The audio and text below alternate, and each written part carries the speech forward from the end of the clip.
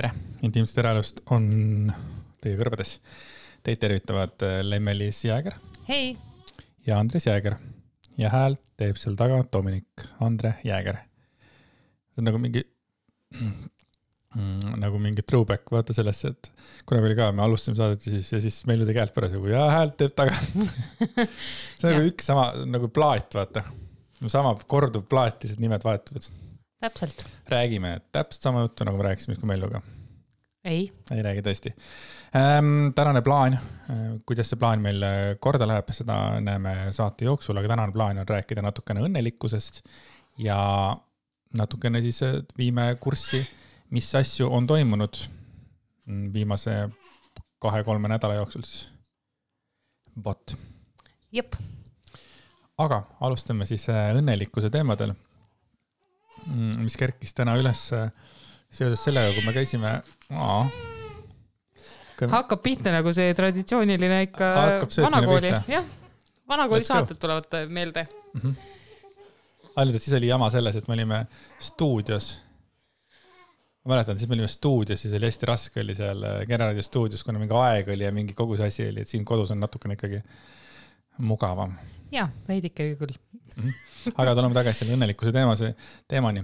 Nagu ma ütlesin, me käisime täna minu vanemate juures chillimas. Dominikul on täna 1 kuu sünnipäev. Jaa, nii et kes tahab arvutada, siis ütlen kohe ära, et 7. mai 2023 salvestame seda saadet. Kes tahab arvutada? Hakkage arvutama mingit arvutust. Mõelge välja, 32 korda 7 miinus 12. Boom. Arvutage ära ja arvutage lihtsalt. Ja mõelge veel arvutusi välja, arvutage veel, andke sõbrale arvutada ja proovige peast arvutamist ka hästi kiiresti. Tead, kui raske on imetada, kui sa ise tiitsitad ja kõkutad, siis tunned, kus terve su ring vapub. Kui sa hakkad mõtlema, kui hästi sul on peast tegelikult korrutustabel. Väga halvasti. Millest kõige vastikumad numbrid on need, kus hakkab mingi 7 korda 9. Need on kõige haigemad. Et alusta sellega, et 9 korda 9, boom, 81 on ja siis 8 korda 8, 64, midagi taolist on. No sa oled üldse numbritega haige. Minul läheb ikka aega, et arvutada. 81 ütlesin ikka. Ütlesid 81. 80 ütlesin ikka. Et teema algas siis sellest, et kuidagi mul isa vist ütles, et ma küsin isa käest, et kas sa oled kunagi olnud õnnelik või nagu, et jutust nagu kõlas läbi, et kuidagi on mingisugune, nagu siis selle Vene ajal on peal olnud sundlus mingi tööl käia ja mingid asjad ja siis me jõudsime selle õnnelikkuse teemani ja siis tema ütles, et tema nagu ei tea sellist tunnet nagu õnnelikkus. Et ta oskab küll öelda, kui ta on nagu rõõmus või ta oskab öelda, et ta rõõmus, kui ütleme, ma ei tea, meil hästi läheb või mellu seal on midagi taolist, aga et nagu siukest asja nagu õnnelik, et siukest emotsiooni ei ole tundnud. See pani mind mõtlema, nagu kõik asjad siin maailmas panevad mind mõtlema. Ja ma tulin veel sammuke, läksin veel tagasi selle juurde, kui ma mäletan, et ma kunagi vaidlesin ühe inimesega hästi tugevalt, et ma pean mingeid asju tegema. Sealt sai alguse see, et ma elasin hästi pikalt selle koormaga, et ma pean käima tööl ja kõik need asjad ja minu õnnelikkust on ka pärssinud kogu aeg minu tervis. Mis tähendab, ma ei ole kunagi saanud kõvalega välja öelda, et ma olen õnnelik. Või ma ei saanud mingitel hetkedel või mitme kümneid aastaid. Et ma pidin asju tegema ja ma ei suutnud öelda, et ma olen õnnelik. Ja ma hakkasin mõtlema, et huvitav, kas mulle on see kuidagi kaasantud kodus see teadmine, et ma pean mingisuguseid asju tegema. Ja samamoodi see, et kui ei ole nagu halvasti, siis nagu see, et ei saagi välja öelda, et nagu väga hästi on. See pani mind hästi tugevasti mõtlema ja siis liikudes sealt edasi, ma hakkasin kohe mõtlema, et mul on siiamaani see, et mul on mingitel hetkedel raske öelda, et ma olen õnnelik just selle sama asja pärast, et kuskil alatajadvuses on ikkagi mingisugune probleem. No mis iganes see on, kas see on seotud, ma ei tea, tööga või tervisega või millegi asjaga, see on hästi raske on öelda, et ma olen õnnelik. Ma olen siin ja praegu ma olen õnnelik. Ja siis ma käisin peast läbi, väga monoloog, ma käisin peast läbi, et kohe hetked, et kus ma olin õnnelik. Ja mul tulid esimesed asjad tulid kohe mul pähe näiteks sellega, et kui Mello sündis, ma olin meeletult õnnelik. Kui Dominik sündis, ma olin meeletult õnnelik. Kui me sinuga kokku läksime, ma olin meeletult õnnelik. Kui sa kõndid altari ette, ma olin meeletult õnnelik. Kui ma käisin esimest korda võistlemas 2014. Ma olin nädal aega õnnelik. Et sellised asjad tulid mulle nagu kohe ette, kus mina sain öelda, et ma kui mind kui esimest korda näiteks ajalehes minu artikkel, ma olin meeletult õnnelik ja tänulik. Need olid nagu kohe sellise asja, mis mul nagu meelde tuli. Nagu, et see on nii äge. See on täiega äge. Mul tulid kohe pisarad silma ühesõnaga, et naerust pisarateni sekunditega. Aga mul kuidagi oli täna nii, nagu natuke raske isegi su isa kuulda seda ütlemas, et ta ei tea, mis asi on õnnelikkus või ongi see, et see mentaliteet, et peab tegema seda, peab tegema toda ja kohustused ja see nii-öelda see taak, mis Eesti rahva ajalooga kaasa tuleb. Ma ütlen täitsa karmel kohe niimoodi. Aga ongi, vene aeg, eks või? Jah, ja sellest on nii vähe ju möödas veel, olgem ausad. Et see on nii tugevasti inimestes sees. Et ma vist ei ole kunagi nagu isegi taipanud seda, et on inimesi, kes ei teagi, mis asi võib olla õnnelikkus või nagu nad ei olegi mõelnud, mida see võiks tähendada. Et meie sinuga, kes me kõik analüüsime ja vaagime ja mõtleme, see kuidagi minu jaoks õnnelik olla, see on normaalne osa elust. Minu mentaliteet on ju pigem alati on see, et ükskõik kui raske ka ei ole ja minus on ka alati pidevalt on mingi raskus ju hinges, siis ikkagi ma olen ka alati suutnud tunda rõõmu ja õnnelikkust nendest teadest asjadest, mis elus on. Vahelduv edu, kui vahepeal on see emotsioon suurem, vahepeal on väiksem. Aga see on nagu normaalne osa elust tunda rõõmu ja õnnelikkust ja olla õnnelik. Ja rõõm, õnnelikkus on jälle see, et kas nad on sünonüümid või? Ma arvan, et nad on sarnased, sellepärast ma ütlesingi mõlemad korraga. Siis ma mõtlen ka seda, et siis mul tuleb nagu miljon hetke meelde, vaata, need on need väiksed hetked, vaata. Mitte ainult need suured, mida ma ette lugesin nendest, aga näiteks need samad väiksed hetked, kui mingi meil luge mingisugune äge hetk, vaata, kus me naerame või midagi ja ma olen fucking õnnelik. Nagu ma olen just sellel hetkel, ma olen nii õnnelik, et see hetk on või et ma mäletan kunagi sõitsime hoidu ja oli äkki mingi periood, kus meil on nagu väga ei tahtnud Kalli või kuidagi hoidis eemale natukene mingil ajal. Siis ma mäletan, kui me sõitsime liftis üles, siis ta nagu pani mulle käed ümber ja tõmbas hästi tugeva Kalli mulle, see oli hästi soe Kalli. Siis ma julgen seda nagu acknowledge'ida kõva häälega talle, või ma lihtsalt nagu võtsin selle hetke, et nagu meelde jätta, et kui äge hetk see on. Ja ma olin nagu õnnelik selles hetkes.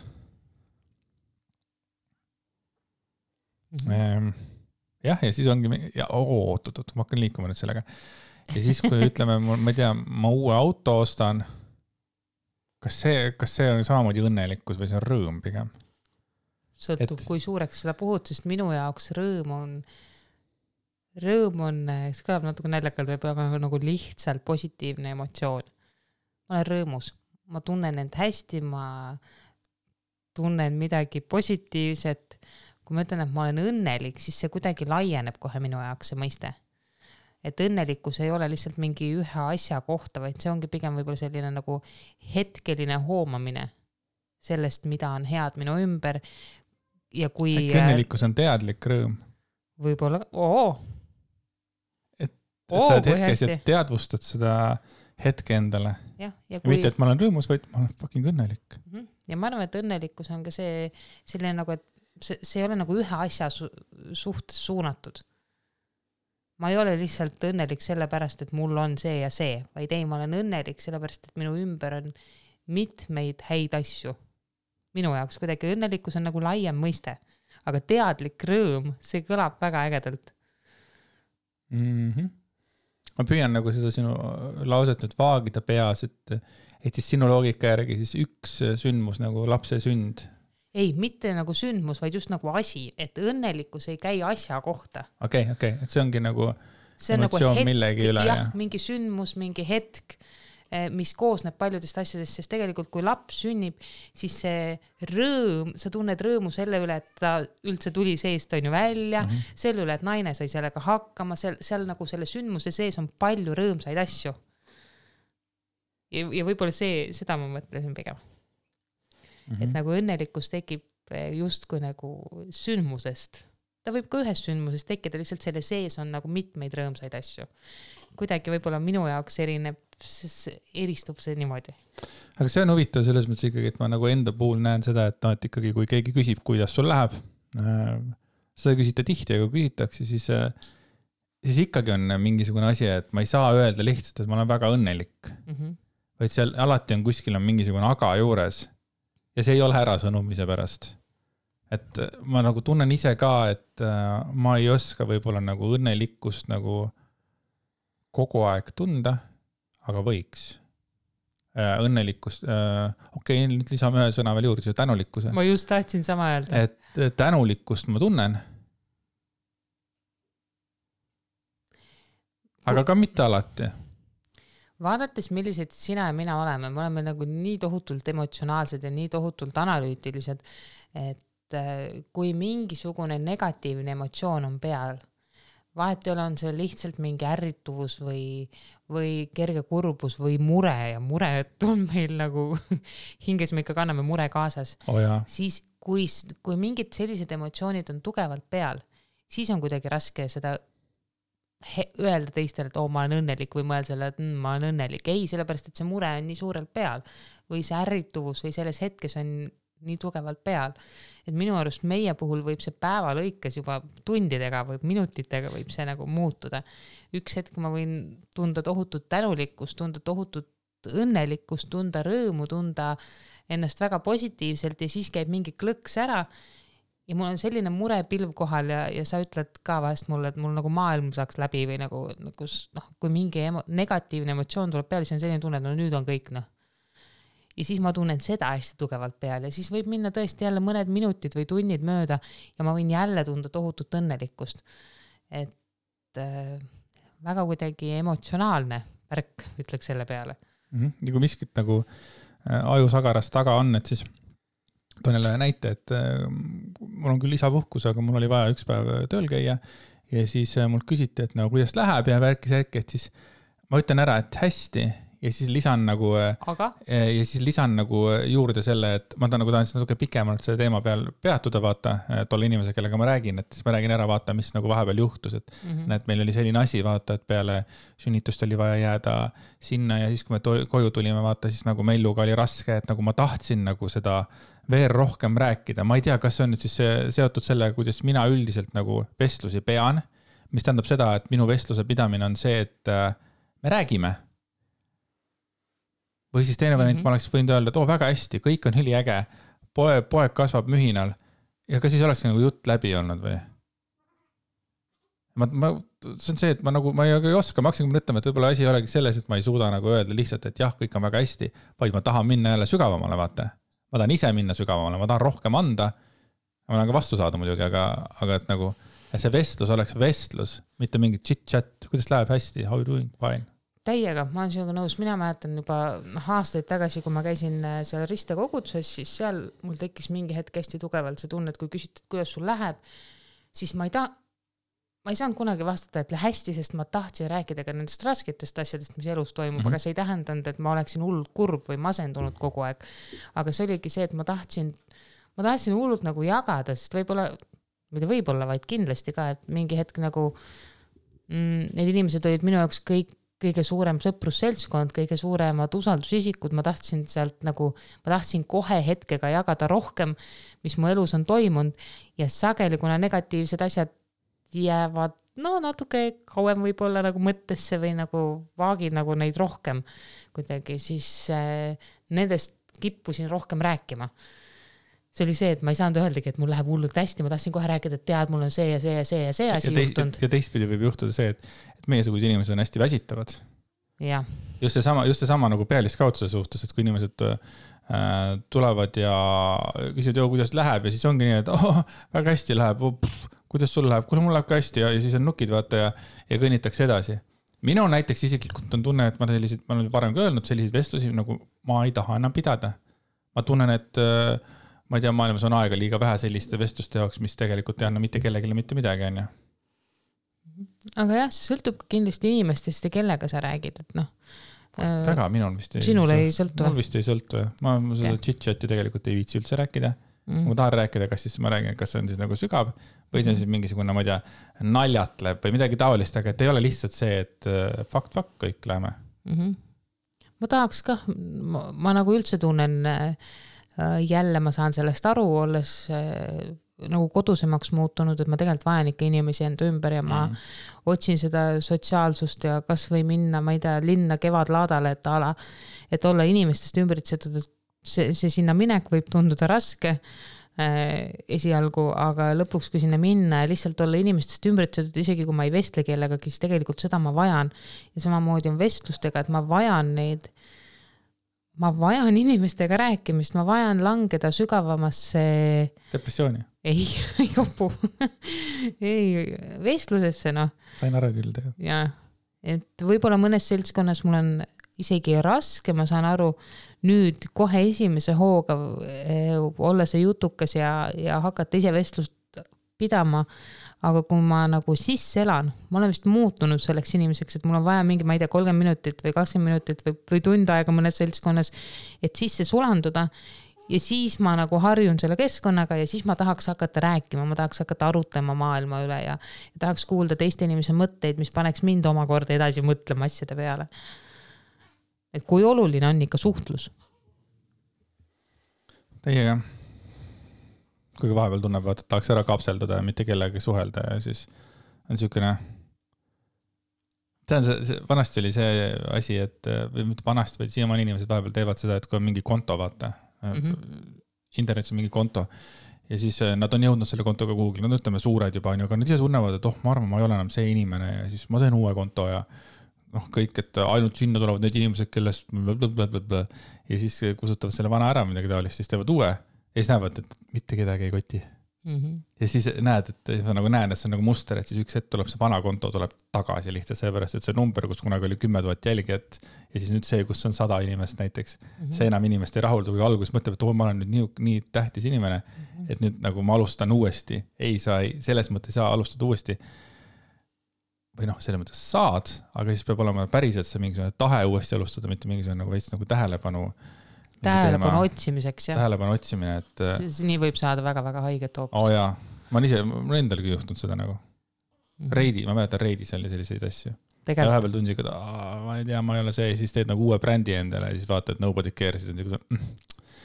Seepärast ma tunnen ära ka need inimesed, kes seda teevad, seepärast ma olen jälle selle nagu ise üle elanud mingi noorusaegades, nii et veits naljakas mõelda, Reit, hoidale sajad. Aga kui ma küsin praegu sinu käest, kas sa oled täna õnnelik? Jaa, väga õnnelik. Kas täna muudavad sind õnnelikuks ka nagu lihtsad asjad? Ma ei tea, ilus ilm väljas, kvaliteetaeg koos. Kus ilus ilm ei ole üldse väike asi, kui päris olla. Aus. Ja kvaliteetaeg koos, ma arvan, et need muudavadki mind õnnelikumaks.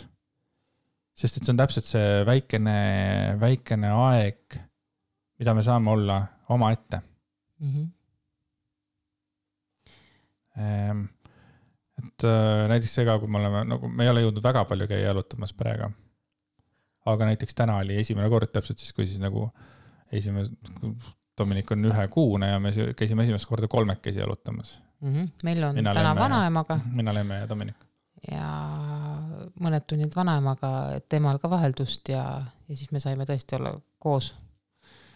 Jah, ma arvan, kõik saavad aru, kellel on rohkem kui üks laps selles mõttes, et nagu võib-olla see tähelepanu fookus läheb vahepeal liiga ühte suunda või teise suunda või 3 suunda korraga, et siis mõnikord on hea omada nagu sellist nagu ühte suunda äkki või. Milleks tegelikult olid sina, sest Dominik ju tudus, et sai vahepeal lihtsalt teda vaadata ja nagu kõndida edasi ja arutleda ja mõelda. Ja, kui me oleme nüüd kodus olnud viimased 6 aega, 3 nädalat oleme kodus olnud, siis ilmselgelt Mellu tahab hästi palju oma tähelepanu. 3 nädalat, jah? Jah, ta vajab tähelepanu. Me anname talle seda tähelepanu, aga see sageli tähendab ka seda, et me ei saa omavahel nagu mingi tohutut sügavat vestlust pidada, nagu ma olen vahepeal siin olime harjunud 3 tundi jutustama ja et ikkagi need vestlused muutuvad kaootiliseks, sest midagi ütled sina, midagi ütleb Mellu, siis on vaja korraga rääkida millestki. Mis on Lemmelis jäägeri kõige suurem trigger praegu sel hetkel maailmas? kui te räägite korraga. Kui Tommi nutab, Mellu räägib, Andy räägib, kõik teevad seda korraga. Ja seda juhtub, no ikka juhtub. No võib-olla see, ma ei tea, kui palju Tommi nutab tegelikult sel hetkel, aga seda juhtub niimoodi, et noh, Mellu räägib kogu aeg, vaata. Ja tal on non-stop. Ja siis, kui ma vahepeal proovin nagu jutu sisse saada või mul on midagi öelda, ma tahan selle praegu ära öelda ja ma hakkan nagu, kas mul on 2 lauset öelda, siis Mellul on vaja ka öelda. Ja tal on vaja kõvemini seda öelda. Ja selles mõttes, et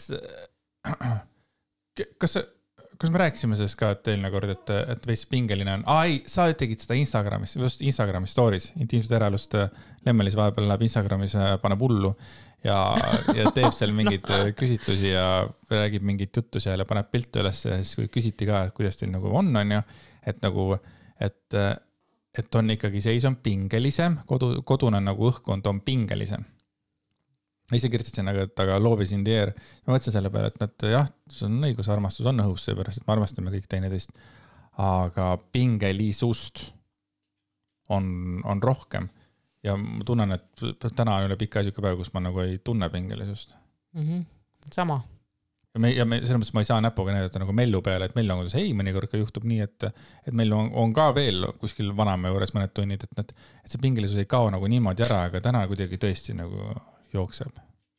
Minul on ja mingisugune ärrituvus on praegu, ma lähen 0-100 sekundiga ja 100-0 sekundiga, ma ise tunnen vähemalt sees, et ma nagu lähen hästi kiirelt põlema ja see leek võib ka kiirelt kustuda, aga see põlemine on ikkagi nagu, et kui ajab närvi, siis no ajab ikka hingest täiega närvi. Ja siis ma ei saa nagu ise endaga hakkama rääkimata teistest. Ja meeleolud kõiguvad. Ma enam ei saa süüdistada hormoone, võib-olla need on hormoonid, aga ma arvan lihtsalt mingid asju nagu juhtub ka, mis nagu kuidagi tekitavad hinges, ma ei tea, kas segadust või kurbust. Noh, üks lihtne asi on see, et nüüd ma kirjutasin mitmetele tuttavatele, sõbrannadele, kellele jõudsin vaikselt nagu alustasin ütlemist, et kes tahab külla tulla, et ma olen valmis inimesi vastu võtma, et kui on soovi. Ja on inimesi, kes ei ole üldse vastanudki sellele, lihtsalt on näinud ja ei ole mitte midagi vastanud, mis tekitab must tunde, et kas te ei taha tulla, kas teid ei koti, kuidagi see on nagu see täiega riivab hinge, nagu täiega. Kui inimene kirjutab, et ta on haige ja ta ei saa tulla, siis täiesti arusaadav, ilmselgelt me ei taha haigusi.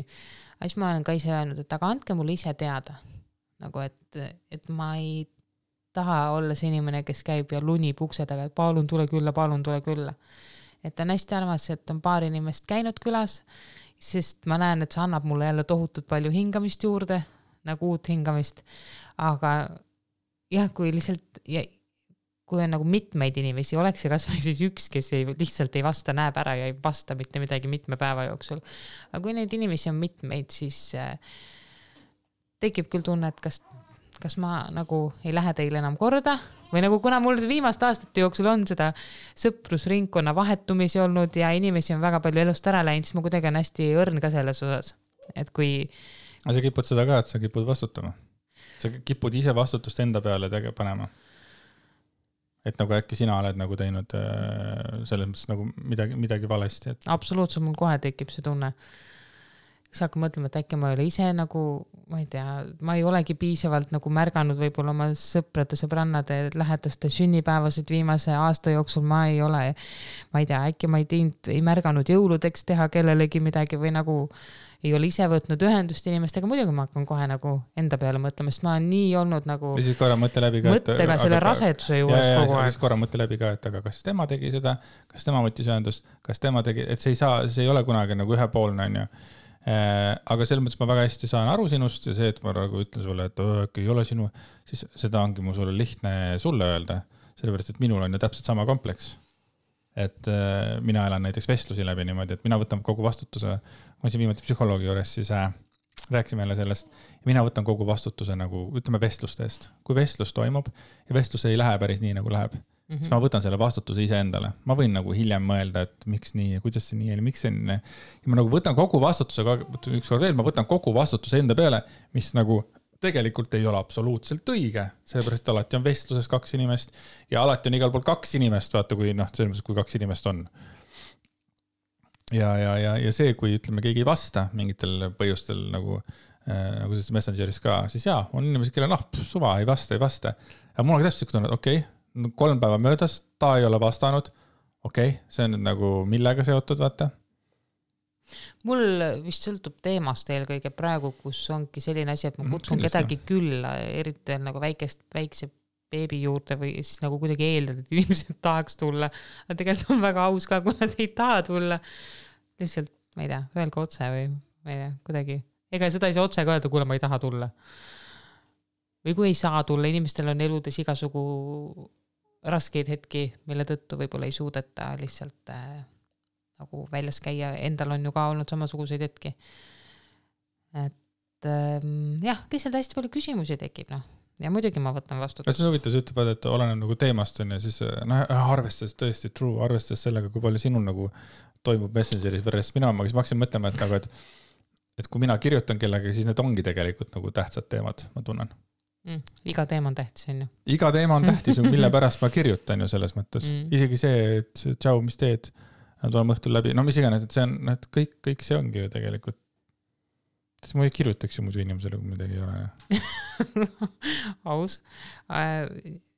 Nojah, ma mõtlesin praegu tõesti. Ma sain aru, sa rääksid hästi spetsiifilisest asjast, kuna see on sul praegu nagu mõttes, on ju. Sest minul ei ole nagu vaja, et inimene vastaks mulle, ma ei tea, kindlasti 24 tunni jooksul tavaliselt. Ma ei tea, mingitel üldistel teemadel. Tõesti võib mõne päeva jooksul mõni inimene vastab alles mõne nädala jooksul, mis on täiesti okei, aga just see, kui ma kutsun külla praegusel hetkel, kus ma olen väga haavatav, siis see laeb mul nagu hinge. See on jälle, sõltubki sellest, kus kohas ma ise olen ju, kus mina olen oma emotsioonide ja tunnetega olen. Nii et jah. Kas sa oled sama emotsioonide ja tunnetega? Segapundar. Peale selle, et sa ärrit 0-100 nagu sa ütlesid? Ega ongi väga, päevad ja tunnid on väga erinevad. On väga palju hellust ja armastust ja nunnudust, aga on väga palju ka väsimust ja jõuetust. Et tegelikult Tomil on üsna palju olnud gaasivalusid ja pigem tal on olnud, ma näen, et temal on raske. Siis proovite aidata igat pidi, et tal oleks kergem. Minul on näiteks selline vahvasi, mida mul meeluga kindlasti ei olnud. Mu mälu siin ei peta mind, on vasospasmid rinnas, mis on nagu rets. Ma nüüd esimest korda elus saan aru, miks mõned naised jätavad imetamise pooleli. Nagu päriselt ma nüüd saan aru. Et vasospasmid on selline, põhimõtteliselt minul siis ta väljendub niimoodi, et imetamise algus on hästi valus. Ta on nagu vereringe häired põhimõtteliselt ja mõnikord võib kogu imetamise protsess olla väga valulik, aga pärast imetamist, siis kui üldse imeta see vahepaus, mis on 1-1,5, see on nagu ilgelt valus, nagu nugadega lööks rindu torgiks ja eelkõige rinnad reageerivad temperatuuri muutustele. Näiteks mõnikord on ka see, et kui Tommi haarab rinnast kinni, hakkab imema ja siis hingab ninaga, ta lihtsalt läbi nina hingab, siis see on nagu nii pööraselt valus ja nibu otsad on pärast imetamist sellised, kas on valged triibud või valged laigud peal või lähevad täitsa selliseks lillaks. Et piima saab ta hästi kätte, sellega nagu õnneks ei ole probleem, sest vasospasmide ajal võib ka piimast vähem või rinnast vähem piima tulla. Aga sellega tal ei ole nagu vähemalt kaalu vaadates ei ole probleemi. Aga minul on jah, retsilt ikka valus. Mõni päev on väga valus, mõni kord on väga valus, nii et istud hambad ristis, hingad läbi. Mõni kord ei ole üldse valus. Ma tunnen ära selle vahe, et kui ta haarab valesti versus see, et kui ta haarab õigesti ja on see nii-öelda vasospasmi valu, et see on selline teistsugune. Ma tunnen nagu keegi mingi väikese noaga nagu torgiks rindu või nõelaga või isegi selline nagu, see on hästi vastik tunne, õues käies. Ma tahaks kogu aeg hoida käsi rindade peal, nagu lihtsalt hoida ees. Keegi ei vahiks. Kindlasti selle pärast. Ei, et nagu oleks soojem, aga tegelikult see ei aita, et ma nagu võin ükskõik kui palju kihte peale panna, kui ikkagi tuul tuleb, siis ma nagu tunnen seda rinnakus, seda valulikkust. Rinnus tähendab, mitte rinnakus. Rinnus. ja kõige, need soojakompressid aitavad kõige paremini ja ämmakas andis mulle mingid toidulisandite soovitused, mis pidid ka aitama ala omega-3 ja D-vitamiin, magneesium, kaltsium, sellised asjad lihtsalt äkki aitavad natuke leevendada. Mulle tegelikult pakuti ka, et Tartus saab selle vasospasmide leevenduseks käia imetamisnõustaja juures ja siis tema suunab 5 nädalaks 2 korda nädalas ultraheli protseduuridele, mis aitavad nii-öelda rindu soojendada läbi ultrahelimasina kuidagi. Aga ma ütlesin sellele hetkel ei, sest ma tunnistan ausalt, et meil on neid arstide juures käimisi juba Mellu ja Tommiga niigi piisavalt, et ma ei taha. Ma praegu ongi, mul ei ole olnud päris sellist imetamist, et mul pisarad silmas on, mitte seda. Ja need mõni päev on nagu väga hea. Aga mingit filmi ei ole vaadanud samal ajal, kui sa imetad, siis tuleb pisarad silma, kuna film on kurv. On. Tavai. Seda on olnud, aga mitte spasmide pärast pisaraid. Kus sa nutsid imetasid? Mis filmiga sa nutsid? Ma vaatan seriaali Queer Eye Netflixis, aga need mehed, need 5 meest on seal, kes muudavad inimeste elusid ja siis, kui sa näed, et inimesed muutuvad ja inimesed, kes on elanud võib-olla teistele ja unustanud iseennast ära ja siis need tüübid aitavad teha kodu ilusaks inimesel uued riided, juuksuri juures käia, võib-olla mõni inimene saab esimene kord maniküüri, pediküüri ja siis ma vaatan ja siis ma lahistan nutta. Sest ma elan inimeste rõõmule ja elu muutustele nii kaasa. Aga minnes tagasi rinnavalulikkuse peale, siis mõtlesin ise peas, et kui ikkagi need valud lähevad nagu väga-väga välja kannatamatuks või tugevaks, et siis ma kindlasti lähen ämmaka imetamisnõustaja juurde uuesti. Aga hetkel ma ei taha seda teha kohe. Aga üks asi, mis mind väga aitab, on näiteks õhtul mul on nii-öelda oma aeg. Ehk siis ma kindlasti käin iga õhtu pesus sooja duši all, mis aitab leevendada seda valulikkust. Ja see on veel üks huvitav asi, ma just endil ütlesin, et mina tegelikult tunnen, et see duši all käimine on nii-öelda omaette aeg või ise endal aeg, see 10 minutit, 15 minutit, võib-olla mõnikord kauem. Ma nägin jälle Instas nagu riilsides seda mõtet, et ärge eeldage, et naiste jaoks oma aeg on käia pesus, et värsketele emadele pesus käimine on elementaarne hügieeni nõue, et see ei ole oma aeg. Mina tunnen küll, et see on minul oma aeg. See on täpselt see, kus vesi pladiseb, ma ei kuule laste nuttu, ma ei kuule laste müra, ma olen omas mõttes, ma tohutult naudin duši all käimist. Lihtsalt seisan seal vee all, see leevendab mul praegu mitmeid probleeme. Ma tunnen küll, et see on oma aeg. Ja mulle meeldis, mis sina ütlesid, Andi, et see on puhtalt mentaliteedi küsimus. Jep, on küll. Ja, et mõtlete, mis tähendab mentaliteedi küsimus? Mentaliteedi küsimus on see, et kuidas asjadesse suhtuda. Sest ma kohe jälle tõin selle näite Lemmele vastu, kui Lemme mulle sellest rääkis, et see on täpselt see, et mina ei ole suuda kunagi trenni oma ajaks nagu lugeda, kuigi mõne inimese jaoks see päriselt ongi nagu ainukene aeg elus, kus see on nagu mingi oma aeg, ongi trennis käimine edasi, aga mina näiteks ei suuda seda kuidagi oma ajana võtta, ma võtan seda ikkagi nagu sellist nagu meeldivat vajaduspõhist kohustust näiteks. Aga mitte nagu oma aega, sest et minu ainuke oma aeg on see, kui ma päriselt nagu, ma ei tea, kas ma peangi oma ajaks ainult seda, kui ma olen kuskil ala üksinda kodus. Ei tee mitte midagi. Mina olen mõelnud selle peale, et mina ei saa näiteks seda võtta oma ajana. Isegi näiteks, kui sa lähed Mellu ja Tommiga jalutama, siis mu sama hästi võiks see magav Tommi seal toas ka olla. Nagu, mis vahet seal on? Minul ongi probleem. Minul selles on küll probleem. See on nagu sama, mis õnnelikkuse teemaga, et ma ei saa võib-olla kogu aeg öelda ka väelega, et ma olen õnnelik, on ja et sama mul selle oma ajaga, ma ei tea, mis on minu mentaliteet siis on, kas oma aeg on siis see, mida tehes kõige õnnelikum oled või? Kas see võiks olla siis oma aeg või? et nagu jah, kui sa nii võtate duši, jah, tõesti duši all käimine on ka väga mõnus ja kui ma ei tea, teen siin juuksajamisi, habeme piiramisi ja see on ka siuke nagu ka siuke koos duši all käimisega on ka selline mingi tunniajane protsess, eks ole. Päris vist nii pikk ei ole, aga laias laastus on ju. Tegelikult see on ka oma aeg. Mõni inimene võtab oma aega just ainult sellena, et ta saab teha midagi erilist, käia spaas või käia, ma ei tea, kuskil jalutamas üksinda ise endale nagu. Et see ju täiesti sõltub, mida igaüks vajab jällegi. Lihtsalt mina tunnen, et praeguses hetkes see duši all käimine on minu jaoks oma aeg. Minul on uus eesmärk, mul on vaja enda mentaliteet siis niinimetatud selgeks saada, mis asi on minu aeg. Nice. See on küll väga hea asi, kuhu jõuda. Nagu päriselt. 100-aastasena lõpuks. 40-sena päris 100 sa veel välja ei tee. Aga jah, mis on sinu jaoks oma aeg? Mida saad sina võtta oma ajana? Sellepärast, et sa oled öelnud, et sa ei ole see inimene, kes läheb, ma ei tea, aeda linnulaulu kuulama või lihtsalt istub ja on mõttes. Aga samas mulle niitmine meeldib. Ja, aga sa paned ka mingi asja endal kõrva ja kuulad. Viimased paar korda ei ole teinud seda. Tegelikult. Sa oled kupatad mellomuga kaasa, vaata.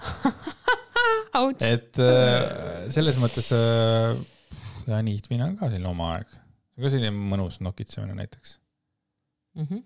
Et hakkame siis mõtlema. Aga asi tulebki vanusega. Nüüd järjest rohkem, tähendab, järjest vähem kuulad saateid või oled kogu aeg nagu telefoniga ühenduses, järjest rohkem oled lihtsalt oled. Sellega mul on veel vaja veel tööd teha. Noh, meil on elu lõpuni aega tööd teha endaga. Et niikuinii neid töötegemisi tuleb. Kuidas sina näed viimast 3 nädalat? Nagu ma ütlesin, üsna pingeline. Ja kui jälle küsid, kas sa oled õnnelik, siis tahaks jälle öelda, et jah, ja siis tulevad need agad sisse, eks ole, et võib-olla ongi see, mis ma selle aga all mõtlen, on seesama see võib-olla see meie oma aeg, et me nagu eeldasime, me nagu tundus, et Melluga koos olles võib-olla me ei võtnud väga palju sellist kvaliteetaega, et see meil vahepeal tekkis, aga me nagu teadlikult väga ei teinud mingisuguseid imehüppeid, et kvaliteetaega seda. Aga nüüd siis nagu mõelda seda nagu enne Tommit ja võib-olla enne sinu rasedust, selles mõttes uuesti, et siis see oli jällegi nagu mõtted tagasi ja oi küll ikka roheja oli roheline, vaata. Selles mõttes küll, jah. Et see teadlik, aga nüüd ma jõuan selle pondini, mida tegelikult tahtsin. Mitte pondina, vaid küsimuseni nagu, kui ma tahtsin enam jõuda seda, et kunagi siin äkki oli eelmine nädal või, et siis ma nagu, kuna Lemme ütles mulle sellised lause, et minul on nagu võimalik kodust ära põgeneda. Ja ütleme, et siukse mõtleva inimesena, siis ma tegelikult nagu ma ei solvunud või ma nagu ei olnud nagu sellest lausest nagu alguses häiritud, aga üks hetk ma nagu küsin, et aga mis sa nagu sellega mõtled, et nagu ära põgeneda, ja siis ma nagu andsin talle kohe nagu ka enda nagu selle mõtte, et aga et sul on ka võimalik ära põgeneda, et keegi ei hoia selles mõttes sind kinni siin praegu, sul on võimalik jätta lapsed minu juurde, mine võtta iga päev tund, ma tean, et see ei ole küll palju, aga alustame sellest, võtta iga päev tund, võtta nagu see tund ise endale, eks ole, et sul on ka võimalik põgeneda. Ja kõigepealt Lemps oli veits häiritus sellest lausest, siis kogu see jutuajamine ei olnud talle mokka mööda, aga läks mõni tund mööda ja ta ütles, et nii, nüüd ma siis lähen.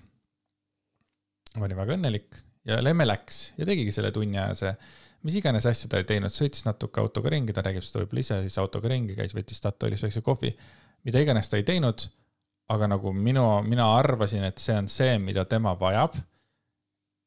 Ja see oli ka see, et tegelikult sa saad nagu põgeneda. Nüüd me tuleme siis Lemmelisi juurde, et kuidas Lemmelis seda asja näeb? No see lause oli öeldud üldse sellise nagu, see minu jaoks nagu suvaline asi natukene. Ma ei arvan, et elusis, et sa hakkad hullult vaagima selle üle. Aga jah, pigem nagu see tunne, et sinul on praegu võimalus ikkagi oma nagu, ma tean, et sa väga palju arvestad meiega nagu kogu aeg, aga sul on võimalus minna trennidesse, tatoveerima sinna tänna, mis siis alati küsid, et kas see on okei. Muidugi see on okei, mine ja tee. Aga sul on kohti, kuhu minna, sul on võimalusi, kuhu minna. Praegusel hetkel, kus minu fookus on hoopis midagi muud. Ja ma kuidagi vahepeal nagu tundsin ka, et me oleme nagu hästi erinevatel lainetel, et sina räägid nagu, mida sa edasi tahad teha, kuhu sa tahad jõuda, sul on mingid eesmärgid, asjad. Ja mina on hetkes lihtsalt siin see, et ma üritan nagu survive'ida, ellu jääda need ööd oma väsimuse foonil, anda piisavalt tähelepanu Mellule, sulle, nagu ma üritan siin kodus hakkama saada lihtsalt. Ja võib-olla selles lauses oli ka mingil määral kadedust. Sul on võimalus. Sa saad nagu, ja mitte põgeneda nagu selles suhtes nagu põgeneda, vaid lihtsalt sul on kohti, kuhu minna, sul on asju, mida teha. Selles hetkes, kus mina olen oma on nüüd põieteemadega jälle hädas, tunnen ennast ebamugavalt oma kehas ikkagi, sellepärast, et on raskem liigutada igatpidi ja ma saan aru, et ma vajan aega ja bla, aga lihtsalt ma nagu ma usun, et värsked emad nagu saavad sellest aru. Ja teine asi, suur asi on ka see, et üks osa minust nagu tahab minna ja ma usaldan sind väga. Aga kui mu kehas on 9 kuud keegi kasvanud, ta on nagu osa minust, laps on osa minust, on nagu üks osa mu kehast. Ma nagu tahan minna ja samas ma ei taha minna. Nagu see on selline tunne, nagu mingi tükike jääks minust koju. Või nagu mingi suur kehaosa jääb minust koju peale selle, et ma tean, et ta vajab mind, siis see on kuidagi nagu ma ei saa, ma saan ära minna, aga samas nagu emotsionaalselt mul on nii raske ära minna. Mitte sellepärast, et ma sind ei usaldaks, vaid sellepärast, et värske beebi on nagu nii suur osa olnud mul minu on kehast. Tunne, et Tommi puhul on see emotsionaalne side või on, ma ei ütle, et tugevam, aga su ema instinkt on selles mõttes tugevam, et ma nagu ei mäleta, et see Melluga oleks niimoodi olnud. Ma nagu mäletan kuidagi nii, et äkki ma arvasin hullult, vaata, see on ka üks asi, mis asi, ma jõuan hoopis järgmise kohta, et nagu see eesmärk, mis mul oli, ütleme, et kui te koju tulete ja kuidas mina nüüd isana olen ja kuidas ma full kõik mähkud vaatan ja kuidas ma olen sinuga nõus öösit üleval istuma ja kõik asjad, kõik see, mis plaanid mina oma peas tegin, ei ole läinud absoluutselt nii, nagu mina tahtsin. Ma ei teadnud, et see Melluga näiteks teema selliseks läheb. Ja tegelikult, et kuigi ma ei ole nagu kogu aeg 100% Melluga kodus olles, aga et nagu enamus me energiat lähebki Mellule.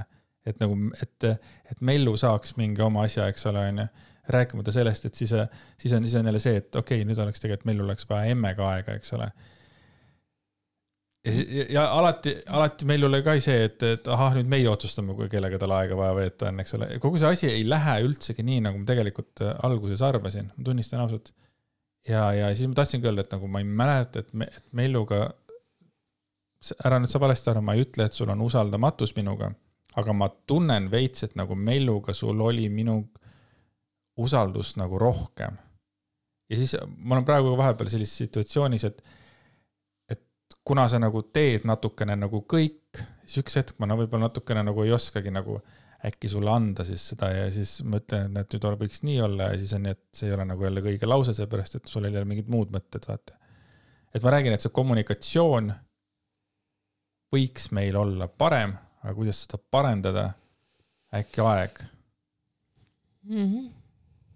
No ma arvan, et Mellu puhul oliks see, et ta oli ka ainuke, kellele sai tähelepanu anda ja pealegi see läksid palju kiiremini tööle ja ma olin Melluga üksinda kodus ja mul oligi vaja hakkama saada. Vaata, kui sul on vaja hakkama saada, siis sa saadki hakkama.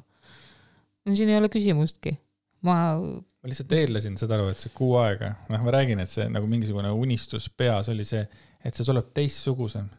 Ja taaskord ma ei taha öelda, et see on nagu ülihalb olnud, ei, see on lihtsalt palju kommunikatsiooni vigu olnud ja siin on olnud mitte ainult vigu, vaid lihtsalt mingid, ma ei tea, muutujaid on nagu erinevaid, pluss kõik need haigused, mis siin algus oli, kõik see asi, et pluss veel see, et ma tean, et sina nii-öelda toitud minu emotsioonidest, mis on nagu karm, aga tõsi, mis tähendab seda, et kui minul on emotsioonid, kui minus on palju nagu ärevust ja muret ja muid selliseid raskemaid emotsioone, siis see kandub sulle üle. No ma ise nagu tunnen, et see on selline 70-30, et ma 70% aegadest suudan üle olla sellest, võib-olla isegi 80% ma suudan üle olla sellest. Kindlasti. Ja siis on mingisugused hetked, kus nagu mul ei ole enam nagu jõudu võib-olla sellest üle olla, sest et ma ei tea, kuivõrd kaassõltuvad me teine eest olema, ma arvan, et mitte nii palju võib-olla kui nii mõnedki. Aga ega ma ei taha, sa saad aru, ma nagu ei taha olla sinu emotsioonidest sõltuv, aga ma ütlen, see ei ole nagu probleem, see ei ole nagu sina ei ole selle, see on mul mingisugune asi, mingisugune õpitud asi, mis mul tegelikult on ka kõikide eelnevate suhete puhul olnud, et ma sõltun sellest, kuidas ikkagi teine, mis emotsioonidega on ja ma saan aru, ma võin kõva häälega välja öelda, et keegi teine ei vastuta minu emotsioonide eest. Ja siin tuleb veel selline tore teema, et mina tean ka enda puhul, et kui minul on palju magamatust, siis ma olen selline kuri ja pahur vana inimene. Ja kuna magamatust on palju, siis ma olen kindlasti nagu tujukam. Aga teistpidi, minus on rohkem energiat kui raseduse ajal. See on positiivne. ma nagu jaksan kodus toimetada rohkem ja aidata veidi mingite kodutööde ja asjadega, nagu et see kõik ei ole ainult enam sinu õlul, ma ise tunnen. Selles mõttes meie see eksisteerimine oli üsna alguses või siin, enamasti oli niimoodi, et toidud olid minu peal ja siis kodu ma hoidsin ikkagi enamasti korras ja kuna lemmel on rinnad siiski, siis laps oli hästi tugevasti ikkagi nagu pigem emaga. Aga ma olen nagu andnud nii palju, kui mul on olnud sees, et võimalikult palju aega veeta oma pojaga, mida on raskem teha, kui üks väga armas tütar vajab omakorda seda. Et see on see vanemate dilemma on nii suur, et kuidas ja õnneks Lemps on olemas selles mõttes nende ideedega, mis on, et ta loeb mingeid asju ja näeb mingeid asju ja need situatsioonide lahendamised on nagu hästi palju. Lemps on kasvatusmeetodeid muudkui õpime. See on üliägelised, kus Lempsil on neid võtta varnast, eks ole. Kogu aeg õpime, aga ma räägin. Kusjuures me õpime küll väga hästi ikkagi sellest, kuidas me ise oleme valesti käitunud ja siis me otsime kohe sellele nagu mingisugust nagu lahendust vaata, et kuidas järgmine kord parem olla. Aga taaskord ka, kui meil eile oli väikene situatsioon ja siis lõpuks ikkagi jälle mina võtsin vastutuse nagu kogu selle jutu ajamise eest tegelikult Melluga. Tegelikult võiks seda võtta, et tegelikult siiski meid on 2 jälle. Ma päris hästi ei tea, mis sa praegu mõtled oma peas, et sa võisid vastutuse... Ma mõtlen seda, et ütleme, et kui sina Melluga oma lood ära rääkisid. Juhtus õnnetus. Mellul selgituseks ka teistele, et juhtus väike situatsioon. Mellul läks üle käte, läks sein katki. Mina võtsin temaga aja maha, rääkisin, selgitasin, proovisin talle tema tundeid peegeldada, sest oli näha, et tema ehmatas ära, proovisin talle selgeks teha, et see ei ole tema süü, et õnnetusi juhtub ja kuidas siis nagu sellest edasi saada. Suutsin jääda rahulikuks, mõtlesin kõik need targad laused läbi käisid peast, et nagu mida lapsele öelda, et tekitada temas turvatunnet, samas, et ta saaks aru, et see oli teguviis oli vale ja kuidas siis tema nagu teda juhtida. Ma tegin oma parima, aga mul on praegu ka peas, et oleks võinud seda teha teistmoodi. Ja Mellu kaitsemehhanismina hakkas naerma ja ütles, et talle väga meeldib lõhkuda, see on väga naljakas, mis ma nägin, et ärritas sind.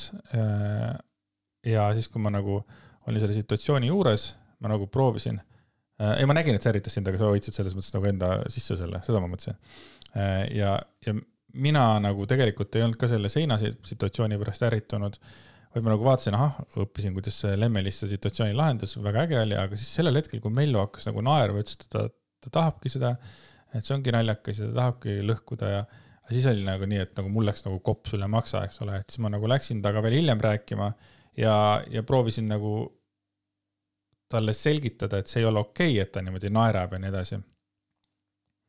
Ja olin natukene kuri, et siis ütleme niimoodi, et ma veel eile õhtul ja täna hommikul mõtlesin ja ma võtsin nagu selles mõttes vastutuse selle vestluse eest jälle nagu enda peale, et see nii läks. Aga tegelikult ma ei saa seda päriselt nii teha. Isegi mitte Melluga. Seepärast meid siiski on seal 2, et ma ei õigusta seda, et ma nagu pahaseks muutusin.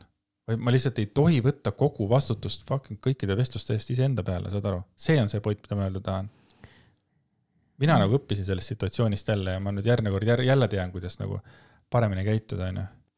Mul nüüd ootult meeldib Instagramis selline konto nagu unconditional parenting, sest seal on konkreetselt toodud välja laused ja situatsioonid, mida inimesed kipuvad väikelastega nagu ütlema ja tegema.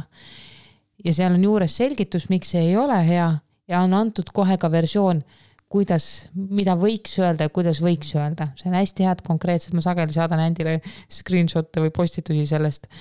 Ja mul on mõte peas päriselt, et ma istun üks hetk tõenäoliselt siis, kui sina lähed tööle tagasi ja meil on hoius ja ma olengi Tommiga kahekesi ja ta magab.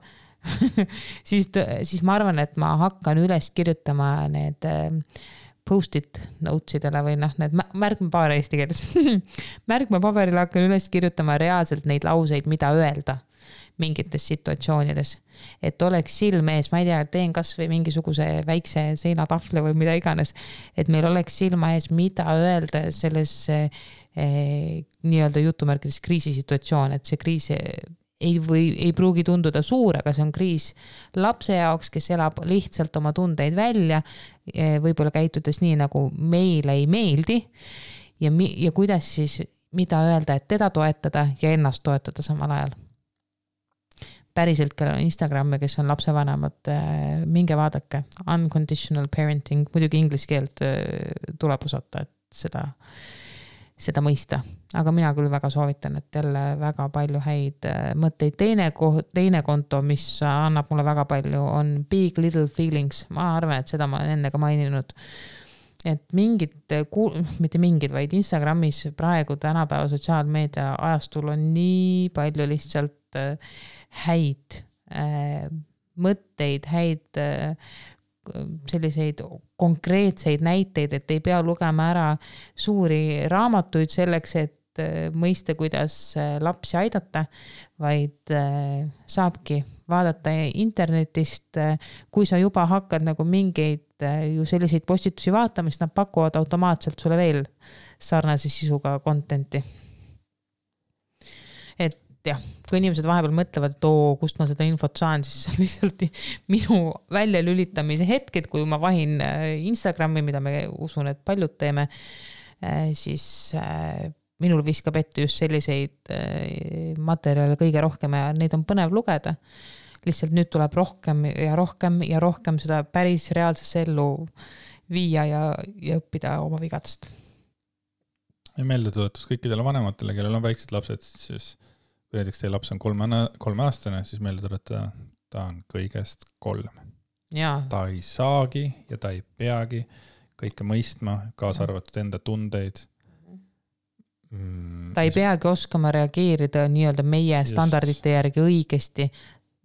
Isegi meie ise ei oska, me oleme on ju suured täiskasvanud inimesed. Aga ootame, et laps nagu mõistaks oma tegude tagajärgi nagu. Või selles mõttes, tagajärgi.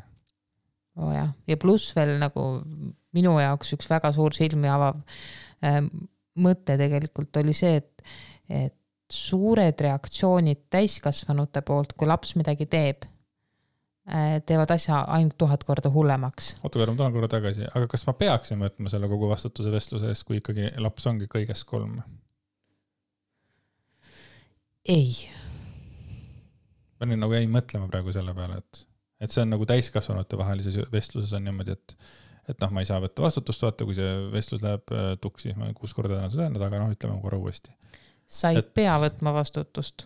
Aga sellega lihtsalt nagu niikuinii me analüüsime neid situatsioone, kuidas me võiksime paremini, niikuinii need käivad meie mõtetes, me arutame nende üle, see on, meie vastutus on last suunata ja juhtida, aga me teeme ise ka vigu ja selle eest nagu ma täpselt ei tea, mida sa ikkagi 100% mõtled selle vastutuse võtmise all, aga sul tuleb ka endale andestada ja liikuda sellest edasi. Pigem mõtlengi seda, et ma nagu võib-olla jah, et ma ei ole rahul enda nagu selle reaktsiooniga. Mis on täiesti okei, aga sellest tuleb sul edasi liikuda, mitte sellesse kinni jääda. Ma ei liigu vaata päris mitmete situatsiooniga, ma ei liigugi edasi vaata. Sa tegelikult tead sekundiga, mis sulle ei meeldinud see, et sa võib-olla ise mingi asja peale ärritusid, see, kuidas sa ise sellele reageerisid. Nüüd on sul koos Melluga vaja sellest edasi liikuda, sest suhtes, et järgmine situatsioon, mis Mellul tuleb. on juba, ma kujutan, et ammu unustatud see, ma eeldan, et see on unustatud, et tal on muud 1000 pättust on peas. Mida teha või mingist asju toimub, vaata. Kuigi energia see, mida nagu Mellu, mis energiat nagu Mellu annab välja, ma ei mäleta, et enne Dominiku sündi oleks see energia voog nii suur olnud. Ma ei mäleta, et nii suur oleks olnud, et see on nagu... Aga võib-olla ongi see, et kui teine väike on kõrval, siis tema nii-öelda toimetulekumehanism on muutunud ja... Ongi. Ja tema jaoks on tegelikult elu muutus kõige suurem ja me oleme seda vist varem kui pajanud, aga nii on. Tema elu muutus kõige rohkem. Tema väike maailm muutus kõige rohkem. Aga ta on ikka freaking armas. Ei, ta on maailma parim. Ja. Või ta on top 2, aga varem ta oli maailma parim. Ei, tegelikult ta on ikka täiesti imeline.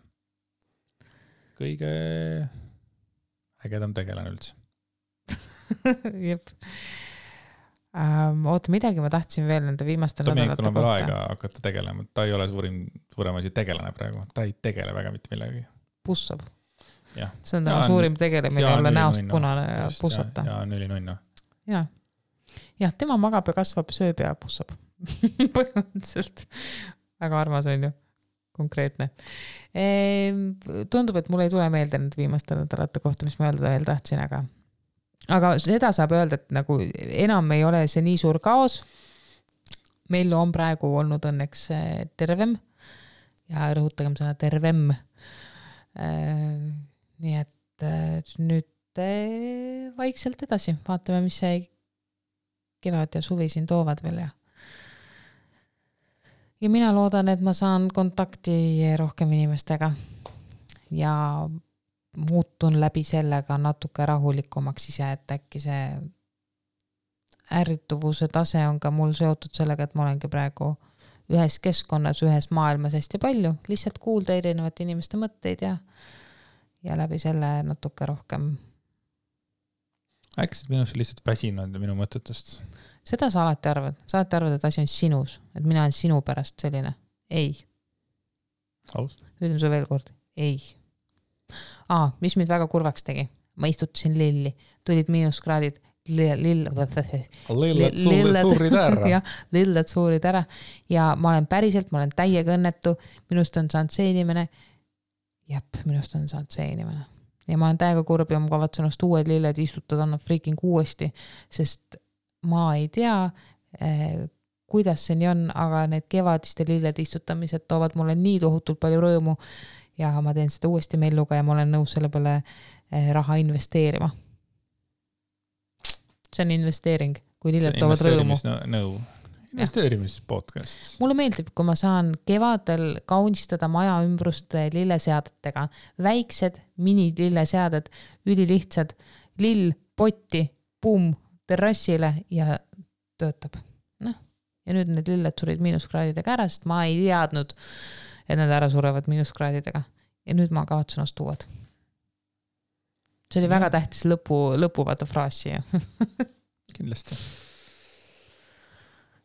Nii et aitäh, et te kuulasite vist. Aga palun. ja kuulmiseni. Kuulmiseni, tšau. Tšau.